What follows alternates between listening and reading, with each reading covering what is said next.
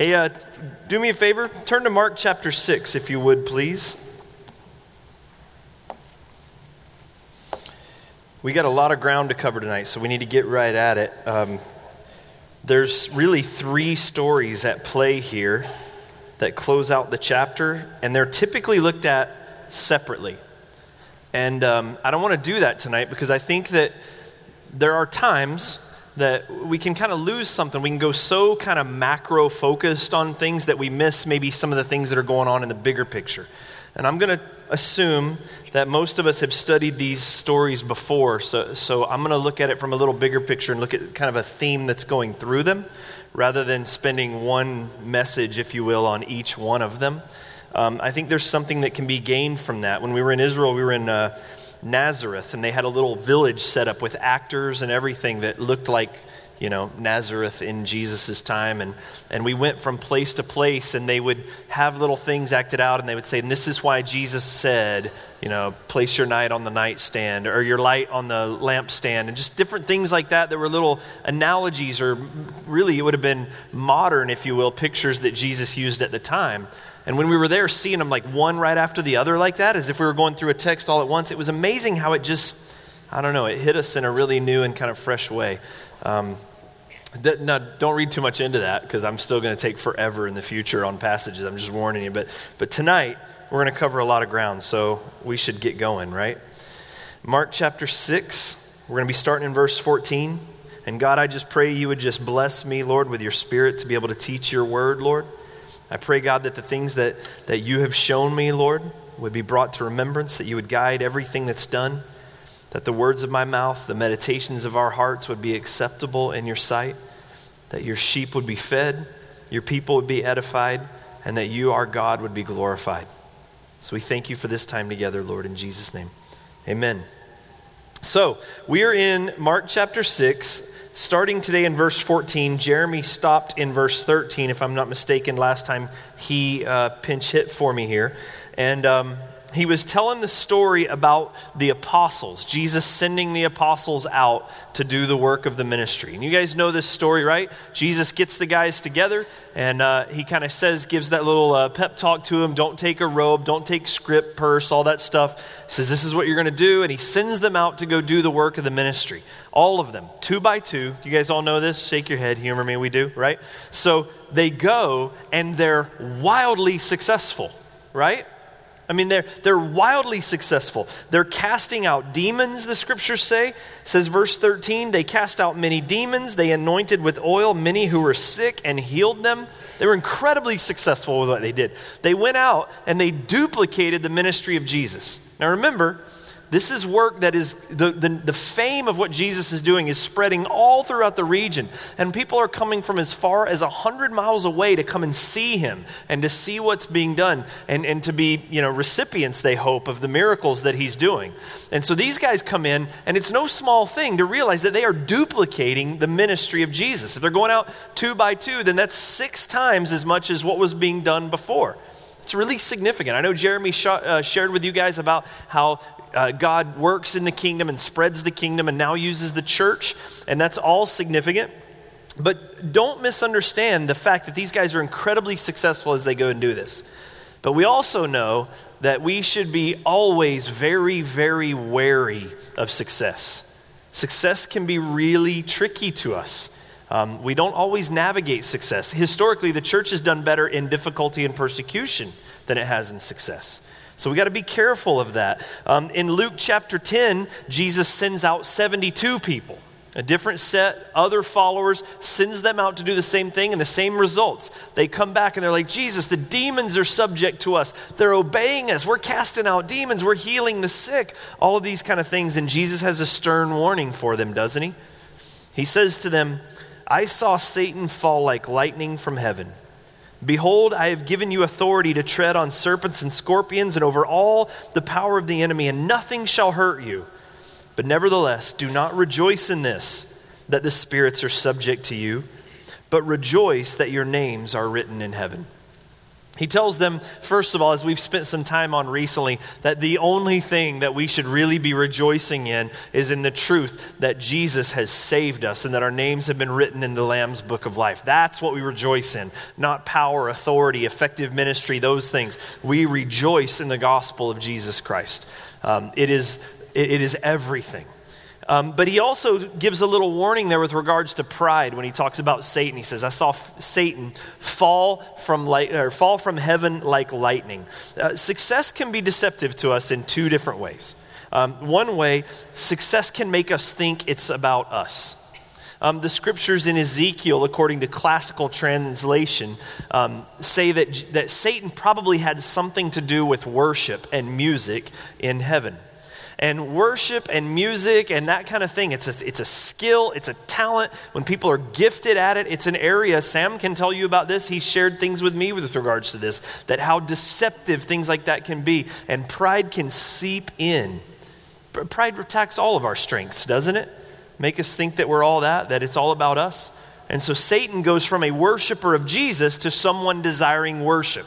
And in that pride, he descends and is kicked out of heaven. His pride causes his downfall. And so we need to understand that success in areas where we're gifted can lead to major downfalls. So we should be careful. Praise God that we're being successful, but we do not depend on that. We continue to worship in the gospel and we stay humble in that as well, right? So that's the first one. The second one is that success can cause really unrealistic expectations moving forward. Because we can start to think that we've got the formula figured out, that our skills are sharpened, we know what we're doing, and we're going to have success and good times from here on out. And that things are going to go well. We got this. It's going to be fine. And if God's in this, then it can't go badly for us, right? I'm using God's gifts to do what God's called me to do, and I've been successful before, and we can start to think that things are just going to smooth sailing from here on out. But any of us that have lived for any little period of time, we know that the good times don't always last, right? They just don't. I mean, in the good times, we should almost, some of us, we've had enough experience in life that when things are going really good, we get nervous, right? Like, something's coming. Well, let's consider this from the apostles' perspective. Major success, casting out demons. These guys were fishermen. Now they're casting out demons. They're doing what even the priests in their day were not successfully doing. So how did it go for them after that? Verse 14. King Herod heard of it, for Jesus' name had become known. So King Herod gets word of all this ministry going on. And Jesus' name had become known. And some said, John the Baptist has been raised from the dead. What? John the Baptist is dead. Just threw it in there. Some thought John the Baptist was raised from the dead. Wait, he's dead? We missed that part. That's not been in there yet. What are you talking about? John the Baptist is dead? What happened? Verse 14 continues. That is why these miracles, these miraculous powers are at work in him. Others said he's Elijah. Others said he's a prophet, like one of the prophets of old. But when Herod heard of it, he said, John, whom I, what? Beheaded, has been raised. That sounds like a pretty major development that Mark just sort of skipped, right? You would think that would be big news. And he's just throwing it in, the guy that died. Sorry, forgot about that. Anyway, he might be alive again. That's what Herod thinks. What happened? Verse 17. For it was Herod who had sent and seized John and bound him in prison for the sake of Herodias, his brother Philip's wife, because he had married her. Oh, Jerry Springer stuff right here is what we're talking about. Daytime soap opera stuff, okay? For John had been saying to Herod, it is not lawful for you to have your brother's wife. And Herodias had a grudge against him and wanted him put to death, but she could not. For Herod feared John, knowing that he was a righteous and holy man, and he kept him safe. When he heard him, he was greatly perplexed, and he heard him gladly.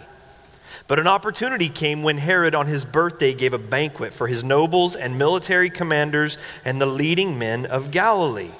For when Herodias' daughter came in and danced, she pleased Herod. This is disgusting, right? This is totally Jerry Springer. We got incest and all kinds of stuff going on here. Now the daughter is coming in and dancing. She pleased Herod and his guests, and the king said to the girl, ask me for whatever you wish and I will give it to you. Now, we don't need to read between the lines too much, right? You guys know this isn't square dancing, right? This is not Dancing with the Stars. And he's like, you're good. You deserve a prize. That's not what's going on here. This is teenage stripper type thing is what we're talking about. And this guy just says, whatever you want, I'll give it to you. And he vowed to her, whatever you ask me, I will give you up to half my kingdom. Men can be stupid. Oh, there's so much I could say, but my filter's blocking all of it right now, so we'll just move on. Verse 24, and she went out and said to her mother, for what should I ask? And she said, the head of John the Baptist. And she came in immediately with haste to the king and said, I want you to give me at once the head of John the Baptist on a platter. She's a classy gal. And the king was exceedingly sorry because of his oaths and his guest. He did not want to break his word to her. Remember pride? So he doesn't want to look like, well, I'm going back on my word here and I can't even do this. This little girl's asking me this. Am I a man or what? So he's kind of in a pinch. And immediately, verse 27, the king sent an executioner with orders to bring John's head. He went and beheaded him in the prison and brought his head on a platter and gave it to the girl. And the girl gave it to her mother. And when the disciples heard of it, they came and took his body. Man, this is an unbelievable and disgusting and horrific story.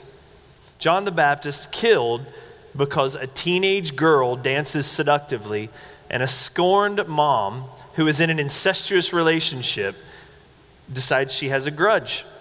And so John the Baptist dies. Now think about this for just a second. John the Baptist,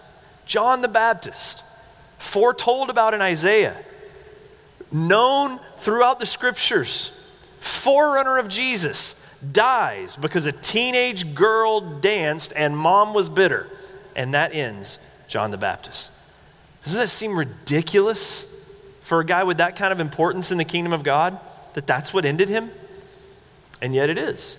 That's what happened. Now think about this. Don't miss this, okay? What did Jesus say about John the Baptist? Jesus said of John the Baptist, I tell you, he says it in Matthew 11:11, among those born of women there has arisen no one greater than John the Baptist. Paraphrase, he's the best that's ever been born. That's big, right? This is what he says about John the Baptist. He's the best that's ever been born. That's what he says. Greatest disciple of all time. That's who John the Baptist is.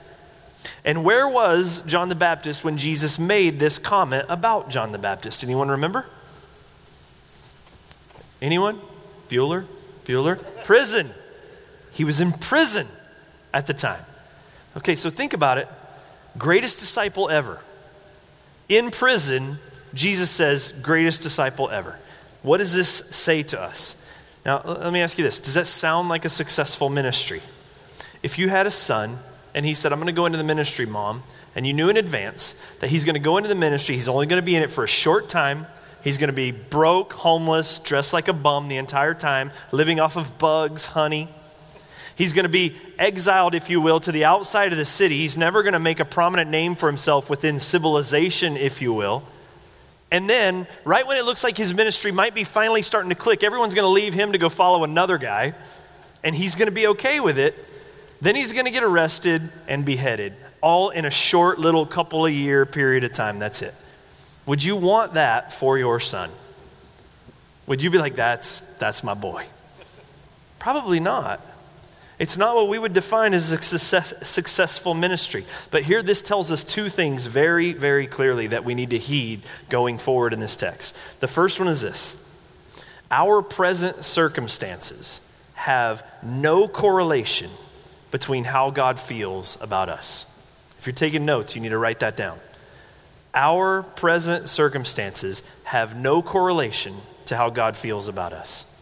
This is important to understand, okay? Because when things go bad, we can have a tendency to think that God's upset with us. Okay, something's going wrong. I'm doing something wrong. I've upset God. He's frustrated with me. I deserve this. Or maybe I'm not doing exactly what God asked me to do, and I've gotten off track, and so I'm running into difficulty and hardship, and it can be really difficult for us to navigate those kind of things, and we'll start to think that the situations around us sometimes reflect how God feels about us in a given moment. Honestly, has anybody ever felt that way at some point in their life? If you didn't raise your hand, it's just because you're lazy or something, or you just don't get it yet, but it's true, right? I can remember my second-born daughter. My second daughter was born. She was born and the cord was around her neck, and they were doing trying to get her breathing, and it was like a panic moment there when she first came out. And I'm a pastor at the time. I should know better. But instantly I went into this, Lord, please don't take my sins out on her. This is because of me. And it was like a just memory of everything that I had ever done to dishonor God was going through my mind. And I'm like, this has got to be because of me. Don't take it out on her. Just like that, I went into that legalistic, God's upset with me. This is why this is happening. I was ashamed of it even afterwards, but I did. So how do we know then? If our circumstances around us don't dictate how God feels about us, how do we know? If I could make you memorize only one verse in all of the Bible, it would be Romans 5:8. For God has demonstrated his love for us in this, that while we were yet sinners, Christ died for us. No matter what situation you're going through, no matter who's upset with you, no matter how great things are going, no matter how bad things are going, there is nothing that describes or determines or displays for you God's love for you any greater than that. Whether you're in good times, whether you're in bad times. How do you know that God loves you? Because while you were a sinner, while you were at your worst, while you were, Romans will go on to say, an enemy with God, Christ died for you. No matter what's going on in your life, we never have need doubt how God feels about us. And that's what John the Baptist went through. He was in prison, the follower, the forerunner, if you will, of the one who Isaiah says was going to set the captives free. And so John the Baptist is in prison going, is it you? Is it you? Or should we wait for another? And Jesus says, no one's been born better than that man. He's in prison, but God had given him his complete and total favor. So just remember that. You program that in your head. We have to discipline ourselves to preach the gospel to ourselves, because most of us will default to legalism when things go down in our life, at least initially. And we've got to train ourselves to go, no matter what's going on in my life, I know God absolutely loves me. Why? Because when I was yet a sinner, Christ died for me. I don't need any other example. Who could give a greater one than that? Greater love has no man than this, that he would lay down his life for his friend. That's a good one to memorize. It's important for us to know too, because again, we have a tendency to, especially when things are going down like that, to only look at God the just judge. And we picture God in that way. Grumpy, I call it kind of the Abraham Lincoln Memorial God. You ever seen that statue? You've been there?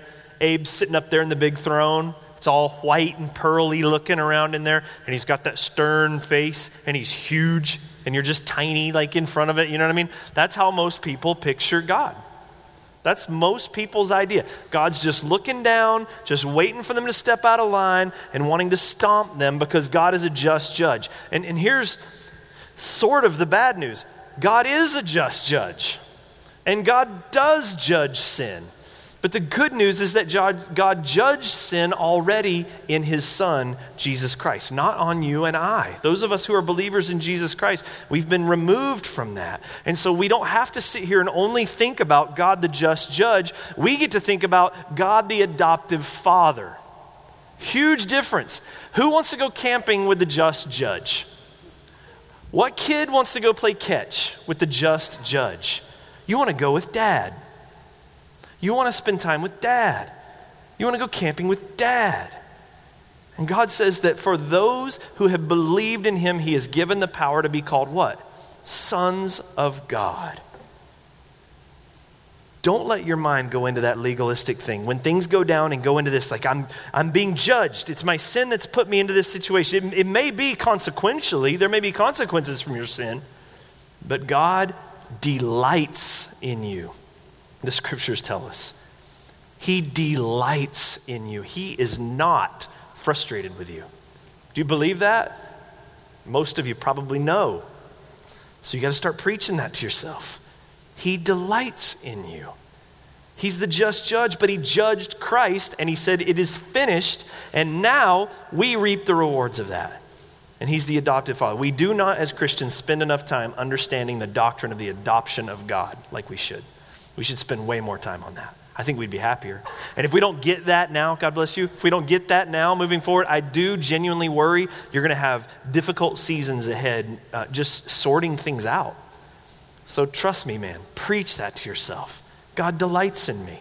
He loves me. He has given me his complete approval because of the sacrifice of Jesus Christ. Not because I'm all that, remember the pride part, but because Jesus Christ is good. Amen? That's good news, amen? That's why we call it the gospel. You can write that down too.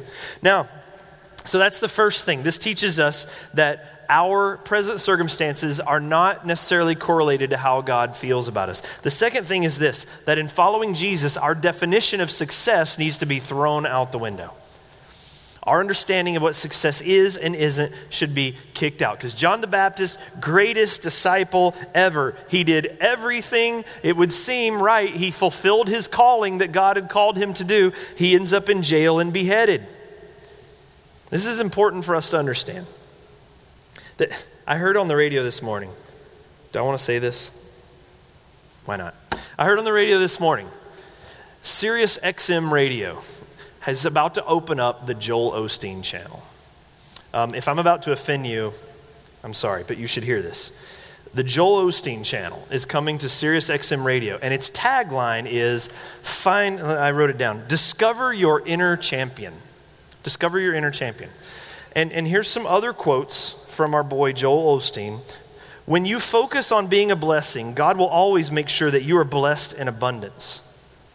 Here's another one. It's God's will for you to live in prosperity, not poverty. It's God's will for you to be able to pay bills and never be in debt. Here's another one. These are book quotes. If we say it long enough, eventually we will reap a harvest. We're going to get exactly what we say. Don't grow accustomed to living with less, doing less, or being less, because you'll eventually sit back and accept it. And when you come to a closed door, regard that as God nudging you in a better direction. I wonder what John the Baptist would have said if we had walked into prison and said, John, you know what the problem is? You're just saying the wrong thing, man. You need to just start imagining. Find your inner champion, and you will get yourself out of this prison. That is the prosperity gospel. You've heard me refer to it before.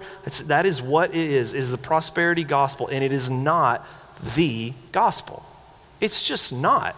It flies in the face of the teachings of Scripture, especially Jesus, who says, in this world you will have what?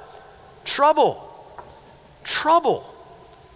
I mean, imagine coming to John the Baptist and just saying, dude, the problem is you just don't have enough faith. He was exactly where God had ordained that he would be. And our understanding of success needs to be completely understood. And then consider this. Let's just follow the story out here, considering our boys, the disciples here, okay? Here's the disciples, and they just crushed it, okay? MVP, all world, varsity, last time they were out. Demons, all this, just amazing success. And so what's the very next thing? After they were faithful to do exactly what God called them to do, surely success and prosperity is what's all in their future from here on out. And the very next thing is, verse 29, when his disciples heard it, they came, took his body, and laid it in a tomb. Now, don't miss the mindset here. What was John the Baptist? He was the what of Jesus Christ? The forerunner. He's the one who's going to, if you will, prepare the path that Jesus will walk. And it ends in what? Death. Does it sound familiar, like the path we know now, knowing the end of this story? What's going to happen with Jesus, correct? Now, what's a disciple? A disciple is a follower of Jesus. So think their mindset. Beyond the fact that their friend, they just had to go get his body minus head and go and bury it somewhere. Now they're going to start thinking, okay, he's the forerunner. Jesus talks about difficult things, and he's going to talk about them a whole lot more. And if he's the forerunner, and we're the followers, then where does that leave them? And what does history tell us? They ended the same way, did they not? Only the Apostle John was spared that sort of death, but he went through enough torture and imprisonment to make sure he got his fair share. So here's these guys looking at, this is what happened to the forerunner, and we're following the guy that is, if you will, would be following, if you will, the forerunner down this kind of path. What do you think their attitude would be that day? Do you think they came back? Okay, that was a bummer, but today was amazing. The demons and all this kind. No, you talk about wet blanket. You don't think those guys were afraid? We're next. Jesus speaks the truth. Jesus preaches boldly. John the Baptist spoke the truth, preached boldly. It got him killed. What's going to happen with us? And Herod is a bloodthirsty man. So what do you think they were feeling like? They were scared to death. Exhausted, depressed. I mean, it is their friend, headless body, probably not a moving thing to do. And now, that's what you figure out? What's that going to look like? What's their mindset going to be? And then verse 30, it says, the apostles returned to Jesus and told him all that they had done and taught. And he said to them, come away by yourselves to a desolate place and rest for a while. For many were coming and going, and they had no leisure even to eat. And so they went away in a boat to a desolate place by themselves. A good shepherd knows when his sheep need rest and need a break. I mean, what does the Psalm 23 say? He leadeth me beside still water. He maketh me to lie down in green pasture. He restoreth my soul. So here they come back. These guys are freaking out. I guarantee it. Depressed, sad, tired, long day of ministry. Just had to bury their friend. They're afraid that they're going to be next. Jesus' popularity is growing and growing and growing. What's going to happen? And Jesus sees them, and he can just see it in their eyes. And he says to them, guys, you need a break. You need a break. Let's hop in the boat, and we're going to go over here and get away for just a little while. So I have some slides from you, because we were here just about 2 weeks ago. This is the Sea of Galilee. They don't turn out real well, do they? This is the Sea of Galilee. We got to take a boat ride and just spend some time worshiping out in the middle of the lake. It was awesome. It was a fantastic time. And that hill right there in the background is traditionally referred to as the place where Jesus did what we're all about to see. So I want you guys to be able to see the mental picture. Big grassy hill.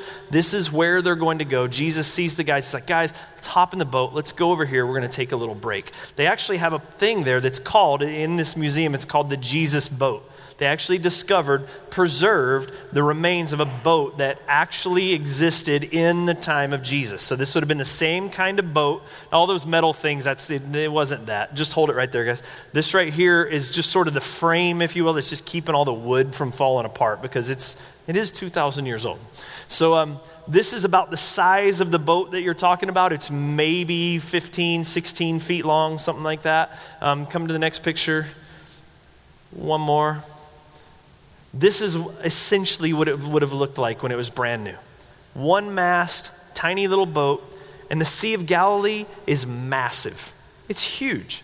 Gigantic lake, mountains all the way around it. Even when we were there in the afternoon, and the wind started picking up that afternoon. You could feel it come in, and we were there on a very, very pleasant day.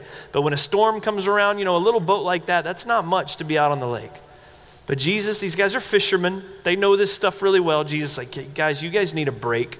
So we're going to hop in the boat and we're going to cruise over here away from everybody where we can get some rest. So come to the next slide. I think it's the mountains again. There's our picture. This is where they're going, okay?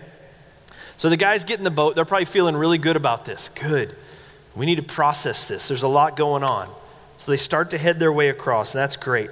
But the break didn't last very long. Verse 33, now many saw them going and recognized them, and they ran there on foot from all the towns and got there ahead of them.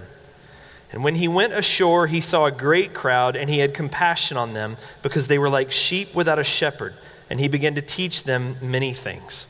So they're going to take a break. Like, we're just going to get away, process this, rest. We need it. And as they're cruising along in the boat, they're looking over to the shore, and they start seeing people literally running along the shoreline where they're going. This is just a small little distance that they would have traveled on the north end of the Sea of Galilee.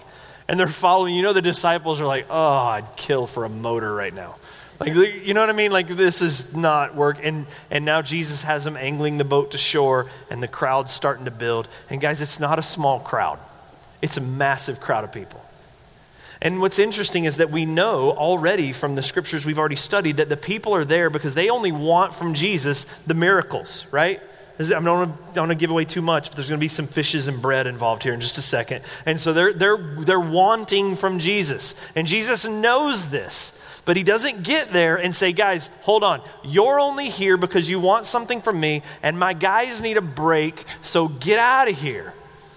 Instead, he looks at them with their misled motives and everything, and it says he had compassion because they don't have a shepherd.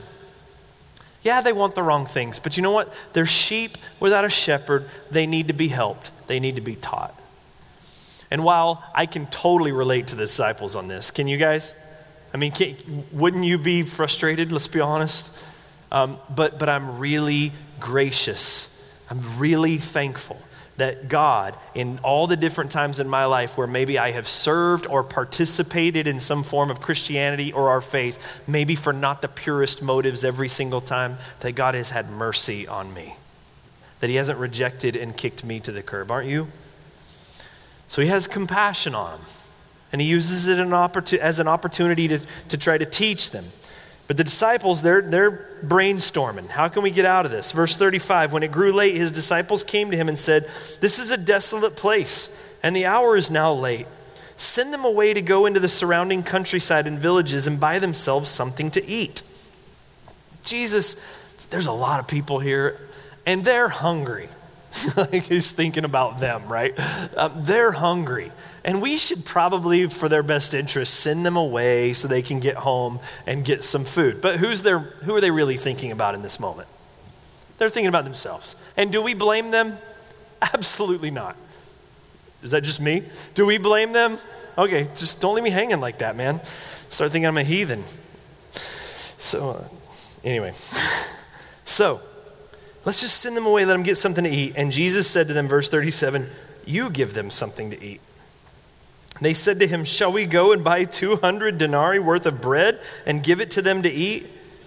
And he said to them, how many loaves do you have? Go and see. And when they had found out, they said 5 and 2 fish. So you think of their up and down emotions here. Oh, we're going to get a break. Oh no, there's all these people. Oh, we don't have food and it's late. I got an idea. We'll send them home. Jesus, we should send them home. You feed them. Oh. We only have 2 fish and 5 loaves. They're like, oh, we're almost there. It's like a kid negotiating with mom and dad to try to get out of something, right? But Jesus isn't fooled. He says, verse 39, he commanded them all to sit down in groups on the green grass. And so they sat down in groups by hundreds and by 50s. Boy, there would be a nice parallel there in verse 39, sitting down in the green grass with that Psalm 23, but I should have thought of that earlier. Verse 40, so they sat down in groups by hundreds and by 50s. And taking the 5 loaves and the 2 fish, he looked up to heaven. He said a blessing, broke the loaves, and gave them to the disciples to set before the people. And he divided the 2 fish among them all. And they all ate and were satisfied. Now, there's a common theory that's out there in a lot of places now that this wasn't a miracle. There are people that say, well, what happened is a lot of people had lunches, but they were just sort of hiding them and nobody knew. And they found this one guy and got his. And so Jesus taught them to share. And once Jesus started sharing the little bit he had, other people were like, oh, we can do this too. And it was like it started a movement. And that's how everybody got fed. 4 Gospels all tell this story. It's the only miracle apart from the crucifixion and resurrection that's in all 4 of the Gospels. And all 4 of them make it really clear this is an absolute miracle. And we're okay with that, right? He created heaven and earth. He can probably make lunch, right? So this is what's going on here. This is an absolute miracle that's going on here. Now I want you to notice 2 things. They all sat down. They all ate and were satisfied. Verse 43, and they took up 12 baskets full of broken pieces of the fish, and those who ate the loaves were 5,000 men. 2 things. Number 1, the number of baskets left over of food is not an accident. These are bushels. It's not just a little basket. It's big bushel, tons of food, infinitely more food in one basket than they even had to start with. And they have how many baskets? 12. That is not a coincidence. 12 is not just it so happened to be 12. How many disciples are there? How many baskets are there? Do we need to do the math? It's not a coincidence. Here's these disciples. What about us? They're thinking about themselves. We need a break. We need rest. We need food. We don't even have enough food to feed all 12 of us. And now you want us to feed all of them. But as they give the little bit that they had to Jesus and they do what Jesus called them to do, they were more than satisfied. 12 baskets left over. 12 disciples. What do you think this is showing us? It's showing us, point 2, I'm glad you asked. The point of the miracle is that Jesus Christ is to be our all-satisfying King. And this is why things like prosperity theology are so off base. Prosperity theology treats Jesus as a means to an end. If you follow the scriptures, you'll get this. If you have faith in him, you'll get that. If you have enough faith, you'll be this. You'll achieve this. Jesus is the end. He's the means to the end, and he's the end. The thing that we should desire more than anything in this world is not food or money or provision or wealth or comfort. It is Jesus. And I know that's really difficult for us to process here because we have infinite minds, we have mortal bodies, we see things and lust kicks in and we want things. But I assure you, on the day that you see Jesus Christ, you will think so little of everything else that has ever existed before. He should be the object of our desire. May God train our desires to want him more than anything else. So that when we go through difficult, it doesn't matter, we have him. We don't have money. It doesn't matter, I have him. What more do I need? I have him. You get God. I mean, imagine that. Imagine that. Who could want more than that? Jesus is to be our all-satisfying. And this is the teachings of Scripture. He says, is anyone hungry? I'm the bread of life. Anyone who eats of this bread will never hunger again. It's about me. Are you thirsty? Then come to me. Rivers of living water, you will never thirst again. I am the way, the truth, and the life. It's all about him. He is the means and the end. And to treat Jesus and to treat faith as a way to get to other things, that's not Christianity, that's idolatry. Because now we want things more than Jesus, and we're going to use Jesus to get things. Shame on us for that. May we, and we all have been guilty of it from time to time. We all need repentance. In no way do I mean to look down my nose on anyone because I'm as guilty as anyone has ever been in those things. But the scriptures make it clear Jesus Christ is to be our all-satisfying King. And if we lose everything else but we have him, we are remarkably wealthy. Remarkably, remarkably wealthy. Turn your eyes upon Jesus, look full in his wonderful face, and the things of earth will grow strangely dim in the eyes of his glory and grace. It's an amazing thing. Okay, but now let's be honest. Great message, Jeff. Jesus is everything. I'm with you, I believe you. But when it comes down to the brass tacks, when we're in it, how easy is that? Like if you're going through a storm in your life, if you're going through a difficult thing in your life, you're going through a dry season, a tragedy, depression, illness, whatever those things may be. Jeff, that's great teaching. Problem is, I'm right in the middle of it, and just coming alongside and saying, Jeff, or Steve, Bill, whoever you are, just turn your eyes upon Jesus. I don't understand that in the moment. I can't see the forest for the trees. What does that even mean to me in the middle of the storm? You're talking to me about turning my eyes upon Jesus. All I see are clouds, man, and giant waves. I don't know what else to do in this moment. Please tell me you're not coming in with a greeting card slogan and telling me that's going to fix everything. What do? I don't know. I think if we were all completely and totally honest, we would say that while we believe this, living this is a completely different thing. And it's one thing to know it now.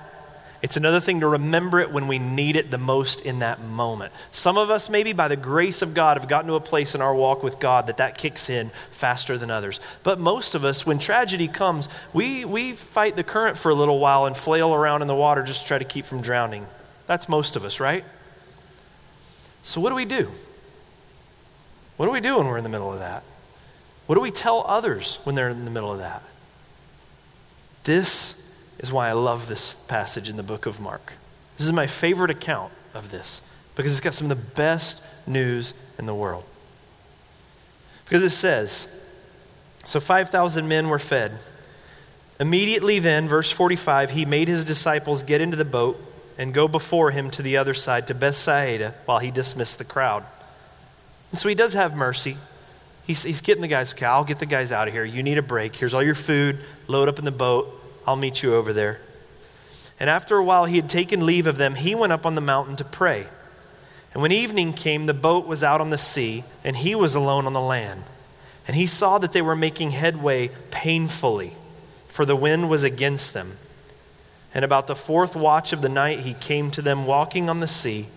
He meant to pass by them, and when they saw him walking on the sea, they thought it was a ghost and cried out. For they all saw him and were terrified. But immediately he spoke to them and said, "Take heart, it is I. Do not be afraid." And he got into the boat with them, and the wind ceased, and they were utterly astounded, for they did not understand about the loaves, but their hearts were hardened. This is a beautiful story.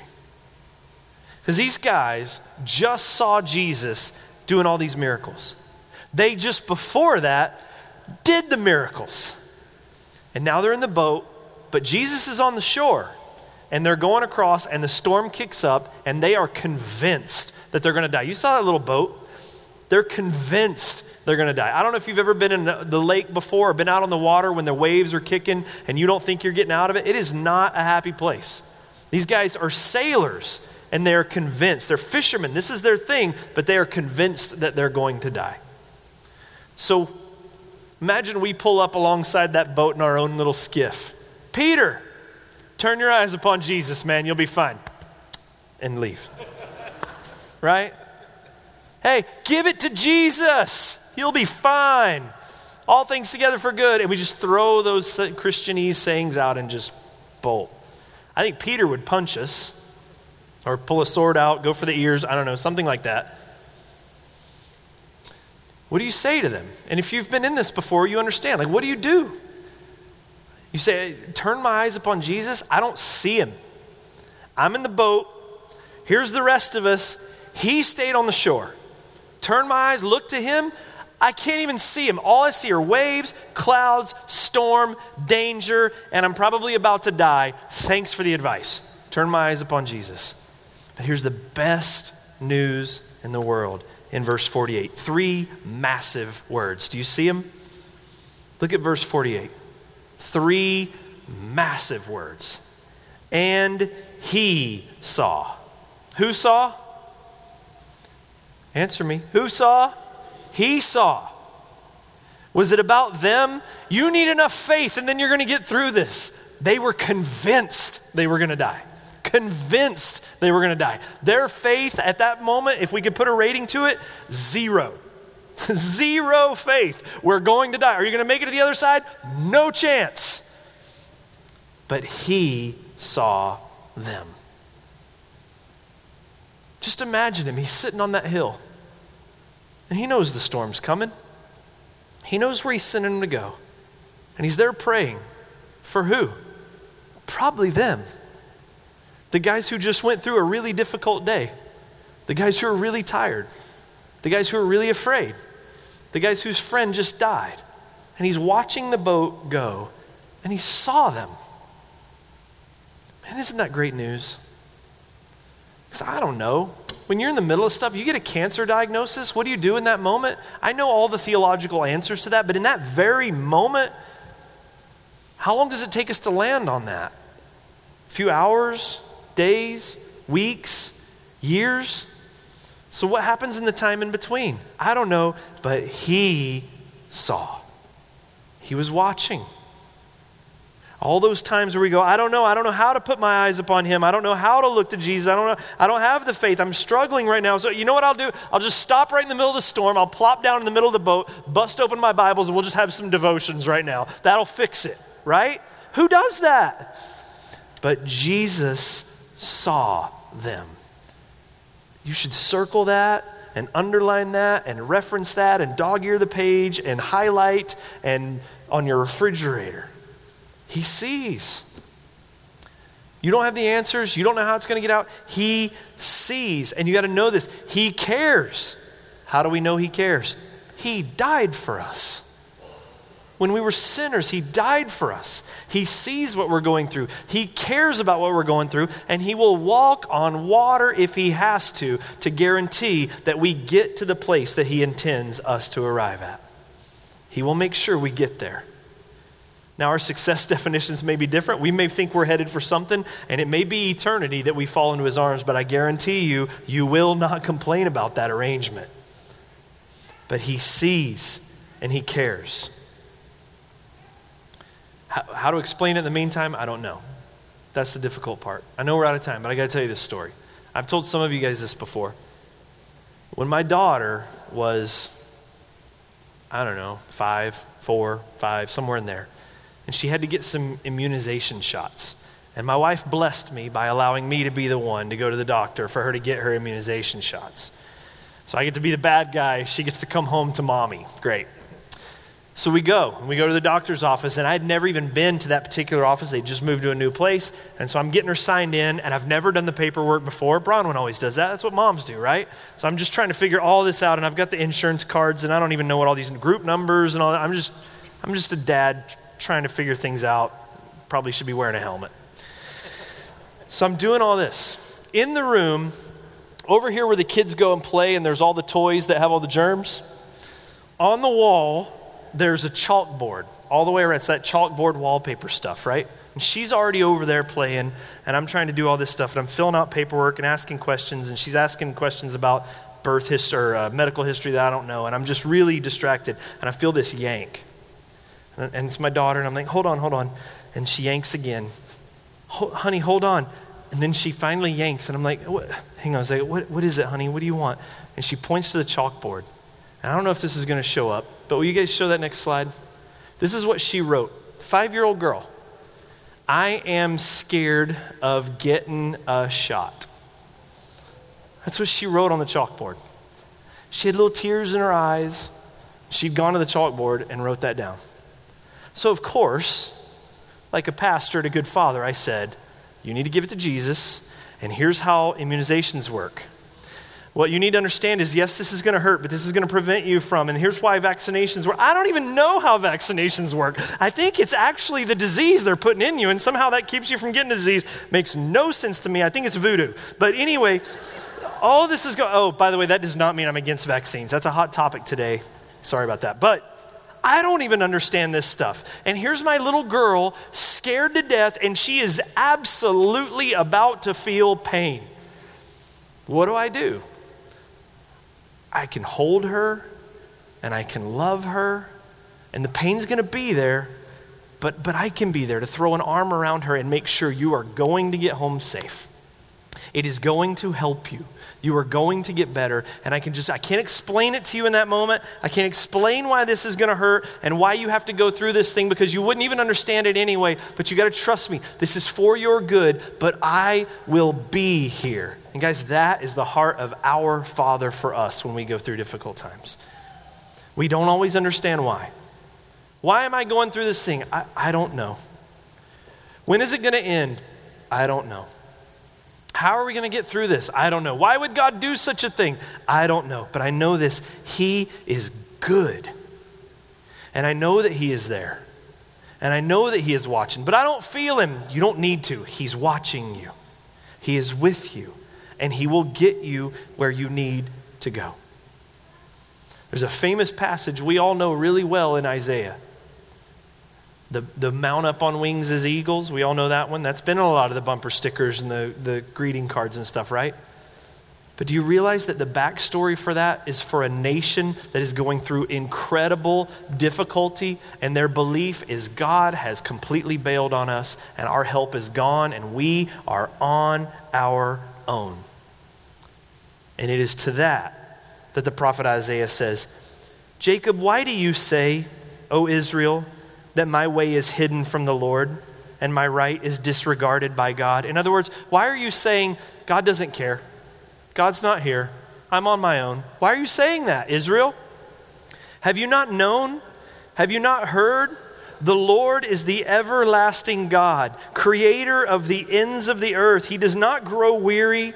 His understanding is unsearchable. He gives power to the faint, and to him who has no might, he increases strength. Even youths shall fail and be weary, young men shall fall and be exhausted, but they who wait upon the Lord will renew their strength. They will mount up on wings like eagles. They will run and not be weary. They will walk and not faint. That's written to the person that is convinced God has forgotten them. So maybe this is a word for you tonight. Maybe you're going through something and God's reminding you, I'm watching, and I'll get you where you need to be. You hang in there. But why? I don't know. When? I don't know. But you hang in there. Those who wait on the Lord, you just hang in there. Or maybe you know someone right now who's going through stuff and they need these words. Give them to them. That's what disciples do. We minister the gospel of the grace and hope of Jesus Christ to those that are in need. I guarantee you all of us fall in one of those two categories. May God's word work through us to that end. Amen. Will you stand and let's pray?